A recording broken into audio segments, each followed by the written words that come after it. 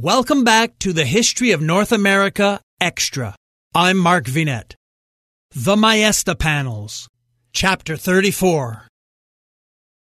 The crypt of Santa Reparata, named for the old basilica the present church was built over, was open to tourists as part of a general all-access ticket pass to the entire cathedral complex.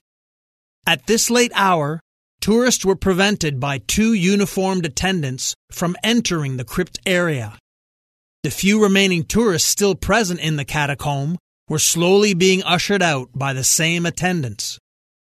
Wade leaned against the wall at the entrance to the crypt until the attendants were preoccupied with departing sightseers. Seizing the opportunity, he took Julia's forearm and led her past the distracted guardians into the fluorescent-lit stone chamber beneath the floor of the church. They quickly walked past several large information stelas and wound a path through ancient ruins, including the tomb of the cathedral's famous dome builder, Filippo Brunelleschi. The pair hastily maneuvered through many glass-enclosed displays towards the farthest end of the exhibition section.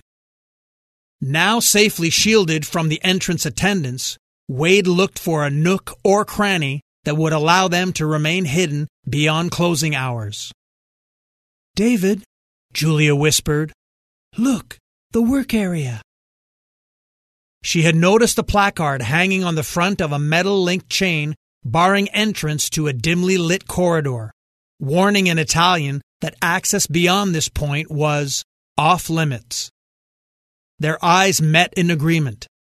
They gently stepped towards the opening, violated the protective chain, and skirted down the narrow stone hallway towards four tapered steps that led directly down into an open archaeological dig site. Chapter 35. Julia's adrenaline-fueled breathing was heavy as she negotiated the downward steps and stood with Wade in the middle of a working archaeological site strewn with modern equipment. Although absent of workers, it was obvious that the site was not abandoned or yet closed, as Tristan predicted would happen in a few days. The enclave was not cold and damp, as one would expect, but very warm and dry, most likely due to the portable dehumidifier, displaying its efficacy with a green light-emitting diode and droning sound. Wade scanned the site several times. He made a mental inventory of its above-ground freestanding tombs and work tables, covered with documents. He encouraged Julia to examine the various inscriptions on the tombs, while he instinctively directed his attention to the different books and papers left by the workers. They reunited after a few minutes, their efforts having borne no results. "Experts believe that Giotto lies buried somewhere in this complex," Wade explained, "but his gravesite has never actually been found. Over the years, bones have been unearthed with some specialists connecting them to the master, but there is no definitive consensus on the whereabouts of his grave or remains. The actual location is still unconfirmed or in dispute.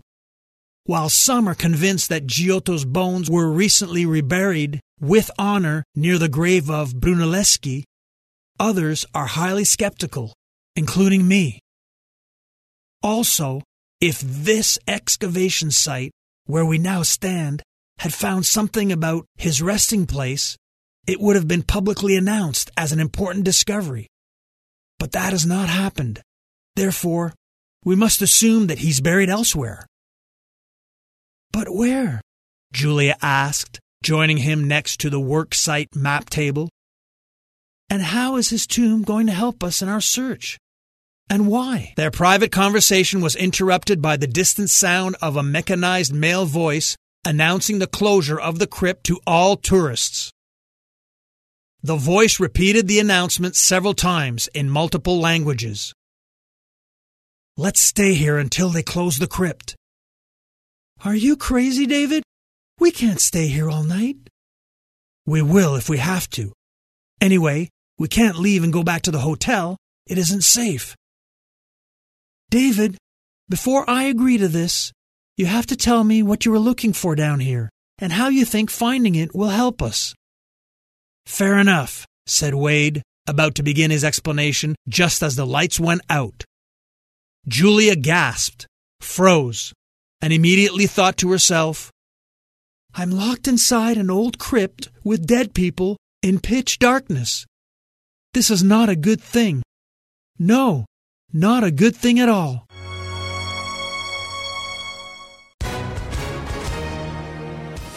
Hi, everyone. If you've been injured in an accident that was not your fault, listen up. We have legal professionals standing by to answer your questions for free. Call now and find out if you have a case and how much it's potentially worth. Call 800-218-6010.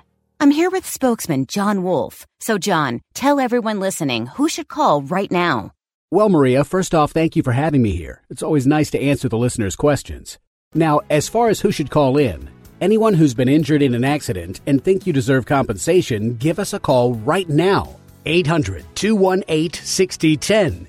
You'll find out if you have a case and how much it's potentially worth. Thanks, John. You heard it, folks. Take advantage of this opportunity and call now. 800-218-6010.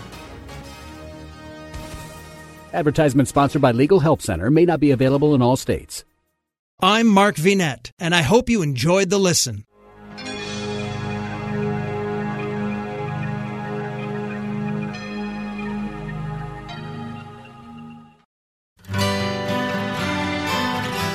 The Historical Jesus Podcast is the sweeping saga of the life and times of Galilean Jesus of Nazareth, as well as the faith, religion, and church founded to honor and disseminate his acts and teachings.